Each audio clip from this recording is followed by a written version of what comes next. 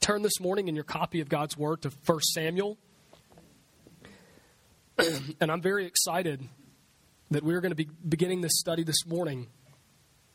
For those of you who are visiting, we have in the life of our church to this point, we have preached all the way through the Gospel of Mark, which was a lengthy study and took more than a year. And then we moved from Mark's Gospel into the letter of James, the epistle of James in the New Testament. And we have recently, only a couple of weeks ago, completed that study according to God's grace. And so we are now going to be going way back, as it were. Mark's Gospel would have been written most likely, I think, in the mid to late 50s A.D. And then a little before that, James, his letter would have been penned probably somewhere in the 40s A.D. 1 Samuel, however, would have been written over a longer period of time, to be sure, because of the nature of the accounts that are found there. But it probably was not compiled in its completed form that we have now in Scripture, the books of 1 and 2 Samuel, until maybe the 8th century B.C. So we're headed way back, and it comprises events that span the period just after the Judges and in between the period of the Judges and the beginning of the monarchy in Israel. So it is the time period between the Judges and the kings. So that even in the ordering of our Old Testaments, you see that we have Genesis, Exodus, Leviticus, Numbers, and Deuteronomy, and then Joshua, where God's people are led into the promised land there. And then you have Judges, where God is delivering and redeeming and teaching and leading his people through these men, these judges. And the period of the judges comes to an end. And there is this period between the ending of the Judges and then the institution of the monarchy in Israel, where no longer are God's people to be led by a judge, but they are going to be led by a king. And we're going to talk a little bit more about that. But that's what 1 Samuel is about. And so it's about God's leading and dealing with and working among his people in this time period as he is faithful to them and redeeming them and leading and moving in them. I'm not going to do too much by way of introduction for 1 Samuel. There is a lot that could be said, but the reality, I think, is that as we go chapter by chapter and verse by verse through this book, as we read the stories, it's a historical narrative. And I love, my favorite type of scripture to preach is narrative, because it's simply the telling of a story. And as we consider the narratives that are here together, what we're going to find is that all of the history and all of the information and all of the themes that I would give you by way of introduction this morning, they're going to become apparent to us. I do, however, want to tell you a little bit about some of the key themes that are going to be found. And it's in light of, it's very pertinent to the period into which this book is written. And so if you go back to the very end of Judges in your Bibles, it's probably just a few verses back, a few pages back, you'll have Ruth between Judges and Samuel. The very last chapter of Judges is chapter 21, and the very last verse of the last chapter, it is a bit depressing. It's a strange way for a book in the Bible to end. And what it says in Judges chapter 21, verse 10, it says, "In those days there was no king in Israel, and everyone did what was right in his own eyes." And that is the refrain of the book of Judges, that God's people would go astray in sin, and they would be found in deep unrighteousness and transgression, and God would raise up a judge to judge them and deliver them and lead them in a righteous path. But ultimately, all of those judges were imperfect sinners, and ultimately they all would die. And so then the judge would die, and inevitably sin would creep back into the lives and the hearts of God's people, and they would find themselves delving back into sin. And then this process would repeat, where God would raise up a judge. And so there is this refrain all through the book of Judges, in the time period of the Judges, that everyone did what was right in their own eyes. And the point then is they were not doing what was right in God's eyes. And God was having to send a judge to tell them what was right and to get them back into a path of righteousness. But you notice there it also says that in those days there was no king in Israel. Well, that's looking forward to the kingship that is coming, okay? And what happened is that in the midst of all of the turmoil in Israel, the nation of Israel, they looked around at all of the peoples who surrounded them. They looked around at the nations that were around them and the people with whom they had some experience, and they became very jealous. And they began to look and see these other nations who were ruled by these kings, and they were protected. And they were fortified cities and nations, and they began to long for a king in Israel. The problem, friends, though, is they had a king in Israel, didn't they? And their king was the Lord their God. And so there is this theme then that emerges, that everyone did what was right in his own eyes because they did not acknowledge the king that was in Israel. And so one of the key themes of Samuel, as we move to the institution of the monarchy and the kingship over Israel, one of the first and most important themes that we're going to see is the kingship, the sovereign, ruling kingship of God over his people. Now, they're going to continue to long for a king. And when we move forward, if you go to 1 Samuel chapter 8, what we're going to see there is that the Israelites, they again come to the leaders, the religious leaders among them. They demand a king.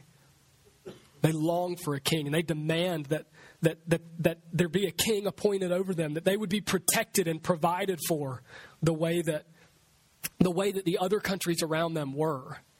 Well, God was protecting and providing for them. And so there is a sense in which they are demanding a king, and their demand is an act of great sin. But what we're going to see is that God in his mercy and grace, both as an act of judgment and as an act of grace, he gives them their request, doesn't he? He gives them a king.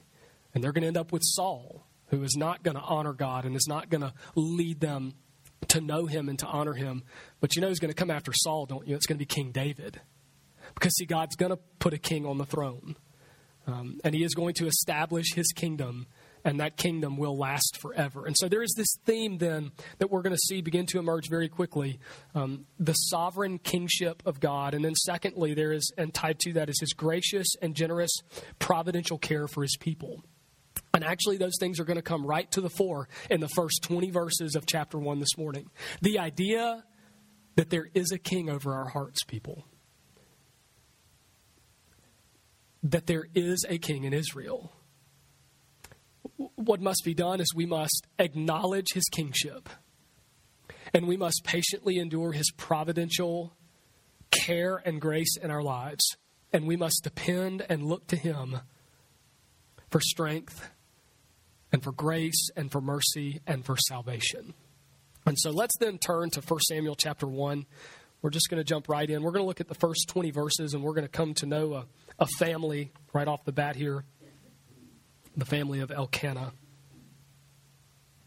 Let's go to the Lord in prayer before we read these verses. God in heaven, and I pray that in my weakness today that your strength would abound, God, that your people would be built up, and ultimately that you might be glorified.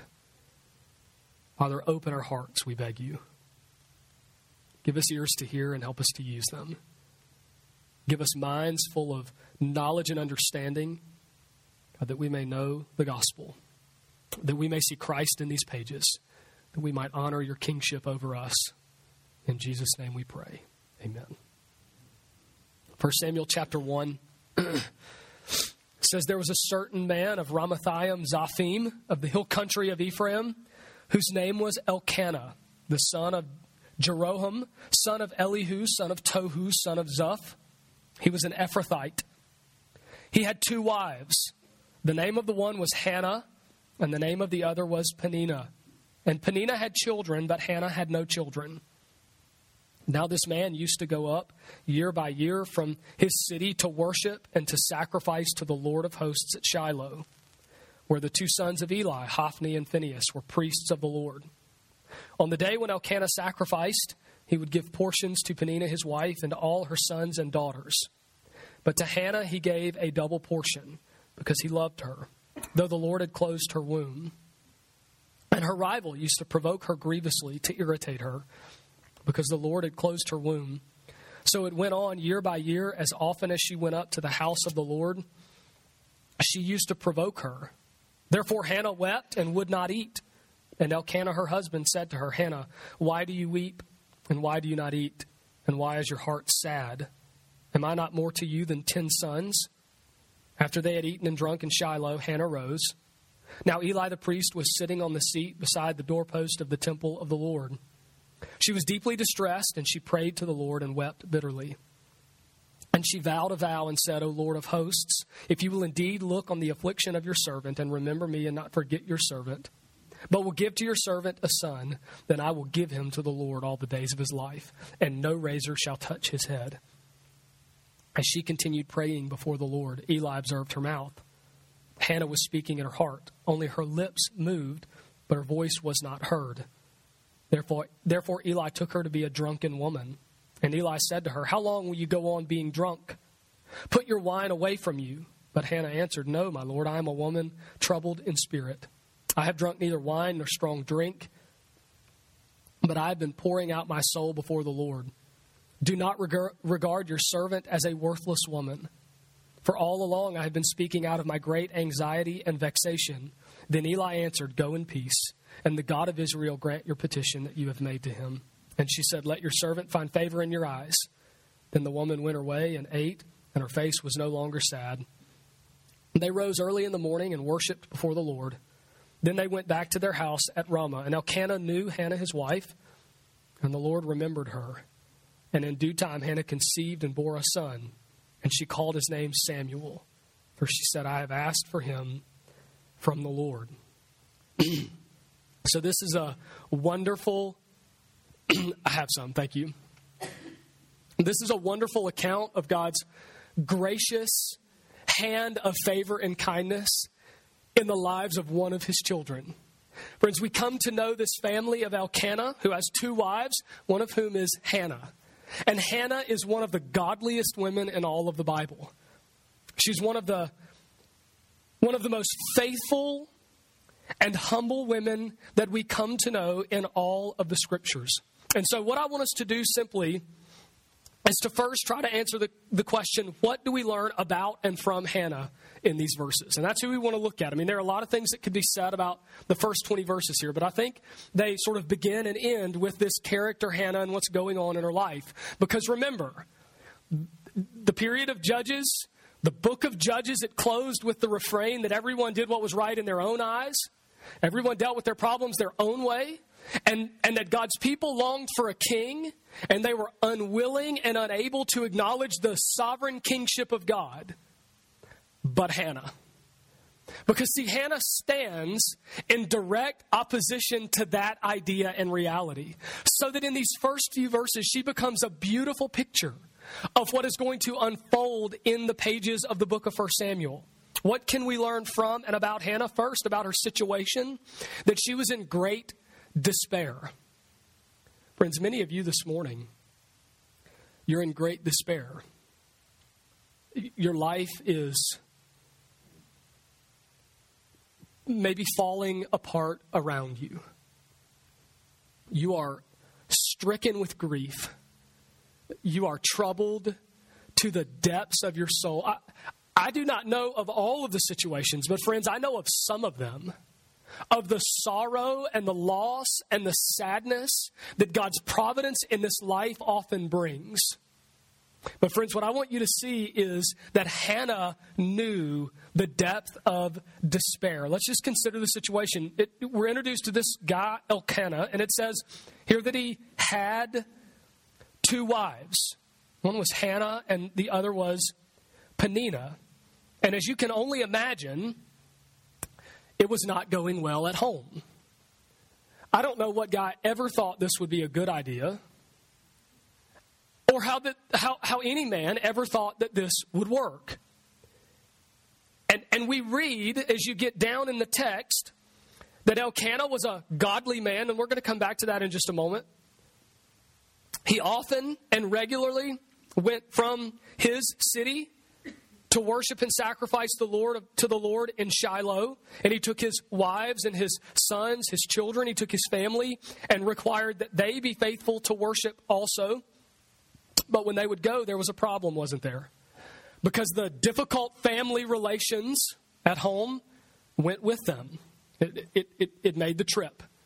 And so Hannah and Peninnah would go And then if you look at verse 6, it says that her rival, that is Peninnah, used to provoke her grievously to irritate her because the Lord had closed her womb. Now, we don't know how or why or when Elkanah came to have 2 wives, came to think that that was a good idea, but it is in all likelihood because of the fact that Hannah, his beloved and first wife, was barren and was unable to have children. And friends, that's a big deal in our lives today. The sorrow and the grief and the despair that comes upon women who are unable in God's providence to have children. Some of you may have dealt with that. Friends, Hannah knew that sadness. But to compound that sadness in their day, often men would find themselves a wife that could have children so that their name could be sustained, so that their lands and their farms and their goods could be sustained and taken care of, so that there would be help and work, that their family would be provided for. And so in some way, it was a deeper despair. And it is probably because of her barrenness. It says the Lord had closed her womb. Friends, just as a side note, notice that it was God's desire that her womb be closed. I mean, that's a difficult reality to deal with, isn't it? But friends, that may seem offensive to you. Friends, it's a great encouragement to hope, to know that even the things in our life that we perceive to be as bad, they're there because of God's care and providence and provision for us. For the Lord had a plan for Hannah. And a part of that plan was walking through the valley of barrenness. But so her rival then used to provoke her. I mean, you can only imagine how she would potentially make fun of her or demean her or disrespect her because I was the one that was able to have children, she might say. Because I can provide your beloved husband with things that you cannot. And so this animosity would have been building. And in addition to the despair of her barrenness, you can only imagine the despair that would have been heaped upon it by the provoking of the one who could have children. Friends, internally she was in despair. Outwardly, she was in despair. Her home was divided. Her life was broken. Friends, she was in a horrible, horrible position. And let me say this. It is often confusing. I said a moment ago that Elkanah was a righteous man. We know that from verse 3. He was faithful to worship and brought his family.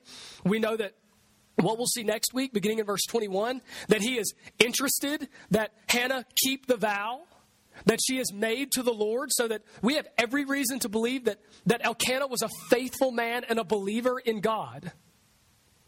Yet he had 2 wives. He was a polygamist. I mean, we tend to look at the Old Testament, and there are so many examples, aren't there? We think about Abraham, who, though he was not married to 2, in the midst of the same struggle and the desire for children and a wife that was barren, he knew another as his wife, didn't he? We look at men like Solomon, godly men in the Old Testament, who had wives upon wives. And we tend to think, what's going on here? I thought God ordained marriage between a man and a woman, that the 2 should become one flesh. But there doesn't seem to be any, God's not smoking them with lightning bolts because of their deep sin and polygamy. Well, maybe it's not sin. Maybe he wasn't really that angry about it. Friends, let me just encourage you that we never confuse the patience and mercy of God with our sin for his condoning of our sin. They are different. Friends, polygamy has always been wrong. And one of the reasons we know that God did not approve of it and that it was not according to God's plan for marriage is look at the turmoil that it caused in Elkanah's life and in Hannah's life. Friends, sin is destructive, and it brings forth death and turmoil. And even when we are involved in sin that we enjoy, and we think that it is just for us and that no one knows about it and it doesn't have any lasting effects on anybody else, friends, be aware that your sin is destroying other people in your life. And Elkanah's sin of, at least in this issue of marriage, his sin with relation to his wife, it caused deep despair in Hannah's life. God never intended for marriage to be this way. And so Hannah was reaping the effects and the cause of sin. And so, friends, I want you to see and I want you to realize, and I simply want you to feel the weight of the despair that she would have bore. It was not her sin, was it, that was bringing about the sadness and the sorrow and the brokenness and the division in her family. Yet she felt its effects all the same. And so the question then for us is, where did she go? In her lowest point and in the depth of despair and in the darkest valley she knew, the question is, where did she go? Because remember the refrain of Judges, that everyone did what was right in their own eyes. And then remember the desire of the hearts of the children of Israel, as we will see even in 1 Samuel 8, that they longed for a king to meet their needs, to deliver them from their despair, to protect them from their adversaries, and to provide for their needs. Friends, let me encourage you with the reality that Hannah is different.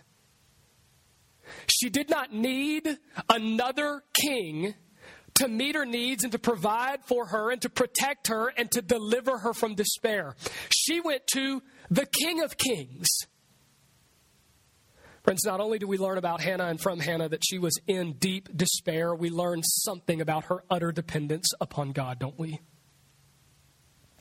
Elkanah, her husband, is confused, isn't he? Hannah weeps. She will not eat, and he doesn't understand why. He says, "Am I not to you more than 10 sons?" She can't go to her husband. She can't go to Peninnah. She has nowhere to go, but look at what happens. It says, after they had eaten in verse 9 and drunk in Shiloh, Hannah rose. Now Eli the priest was sitting beside the doorpost of the temple of the Lord. She was deeply distressed and prayed to the Lord and wept bitterly.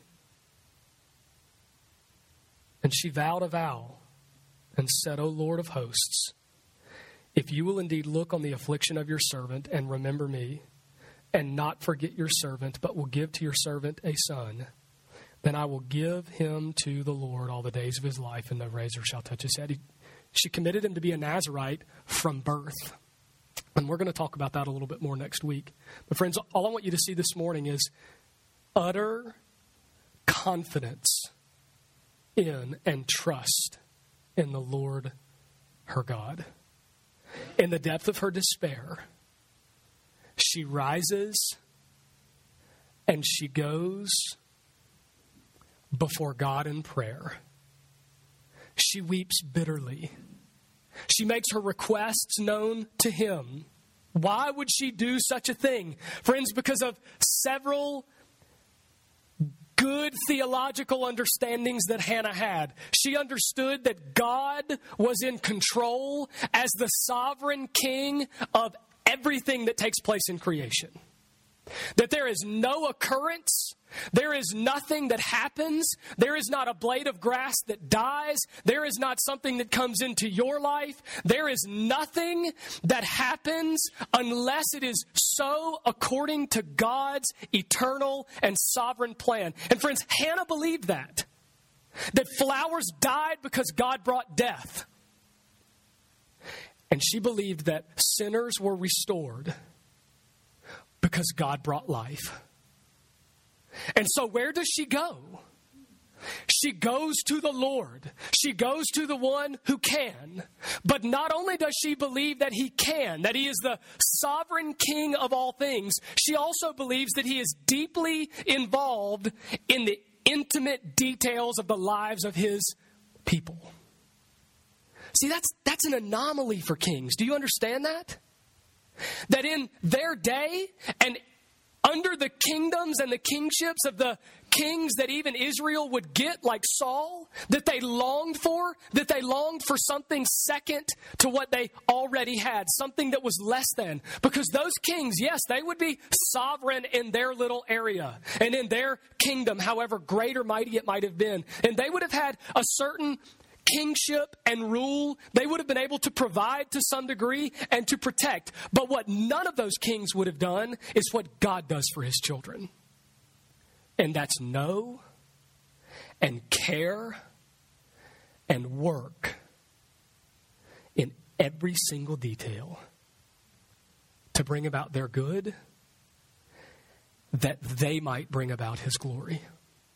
See, friends, Hannah knew that God was the sovereign King of Kings, and that nothing happened in her life or in anybody else's life apart from the working and moving and the providence of God. And so she goes to him not only because he can, but because she knows he cares and he will hear her cry, attend her plea, and answer him. Friends, that is a great encouragement to you this morning. Maybe like Hannah, you're found in despair. Friends, I have nothing to offer or tell you but to tell you to go to the Lord. For he is the king of your heart. He has created you for a purpose, and he cares about every single struggle in your life. And so we learn about utter dependence upon God from Hannah, and then also we learn about being determined in our resolution to go to him and to continue to believe. Notice that she must have been barren for some time.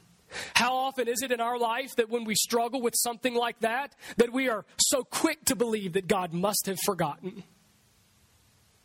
Where we quit praying. We go to him for a short period of time and then we go no longer because we don't get the answer that we want. And we think that maybe he doesn't care and maybe he has forgotten. Friends, she was determined to continue to believe that God was God and that he did care. We know that because no matter how long his providence continued to close her womb, she continued to believe that it could be opened when he desired to open it. So no matter how long the despair lingers, she is found continuing to go to him. And then notice she goes, and it is not without attack from the devil. Her desire to go to the Lord is compromised a bit, isn't it? First, Elkanah comes to her. He's like, man, what is wrong with you? You don't have any reason to despair. Everything should be great in your life. You have me. Right? But she's determined to go to the Lord, to bring her requests to him and to pour her heart out to him. Then Eli, the priest in God's temple, accuses her of being a drunk. Now he relents and he blesses her and prays that God's favor would be with her. But in the midst of her prayer and plea to the Lord her God, he comes and accuses her of being a drunk. Yet she was determined to go. Friends, let me simply encourage you from Hannah's life this morning. Go to the Lord. You do not need another king. You do not need someone else to fix your problems. You do not need someone else to minister to your life and to your heart. God is the king of your heart. He is the king of all creation. There is nothing that comes into your life apart from his sovereign and eternal plan, and he intends all of them ultimately for your good, that you would be a part of bringing about his glory. So go to the Lord. Depend upon him and be determined not to be deterred. Go to him in confidence. Go to him in faith. It's not only what we learn about Hannah and from her, we also learn something significant about ourselves. Point number 2. What do we learn about us in this passage? Friends, Hannah, in the context of the history of God's people and where this story comes to us, it's a fitting opening to the book of Samuel, isn't it?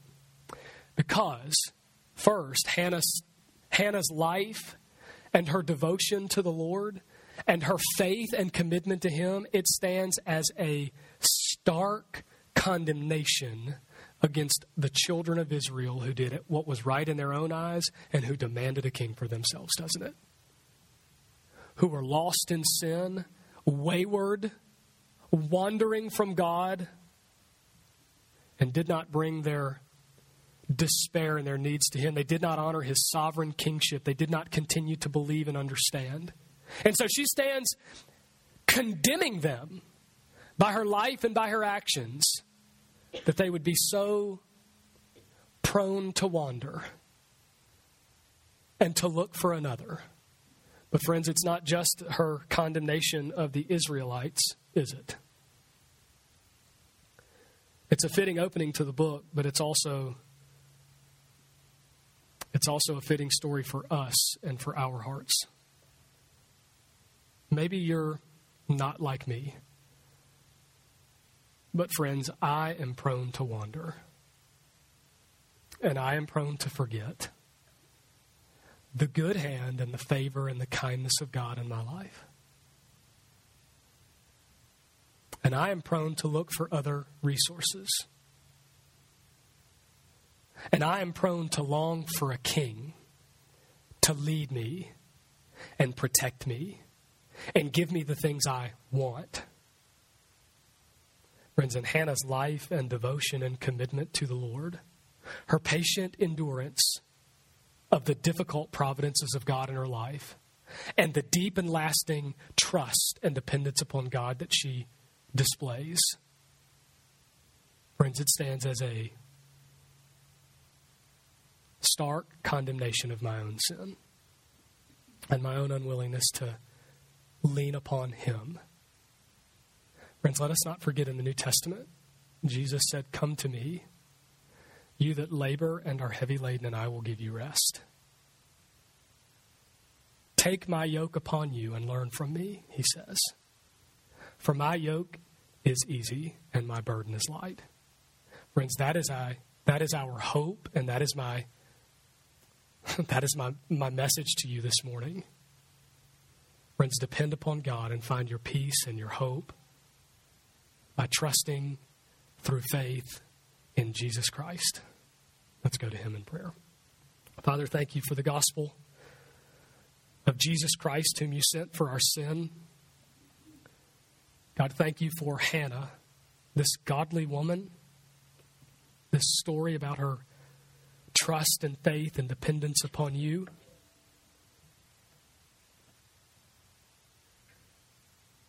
Lord, we pray that you would help us to emulate her faith.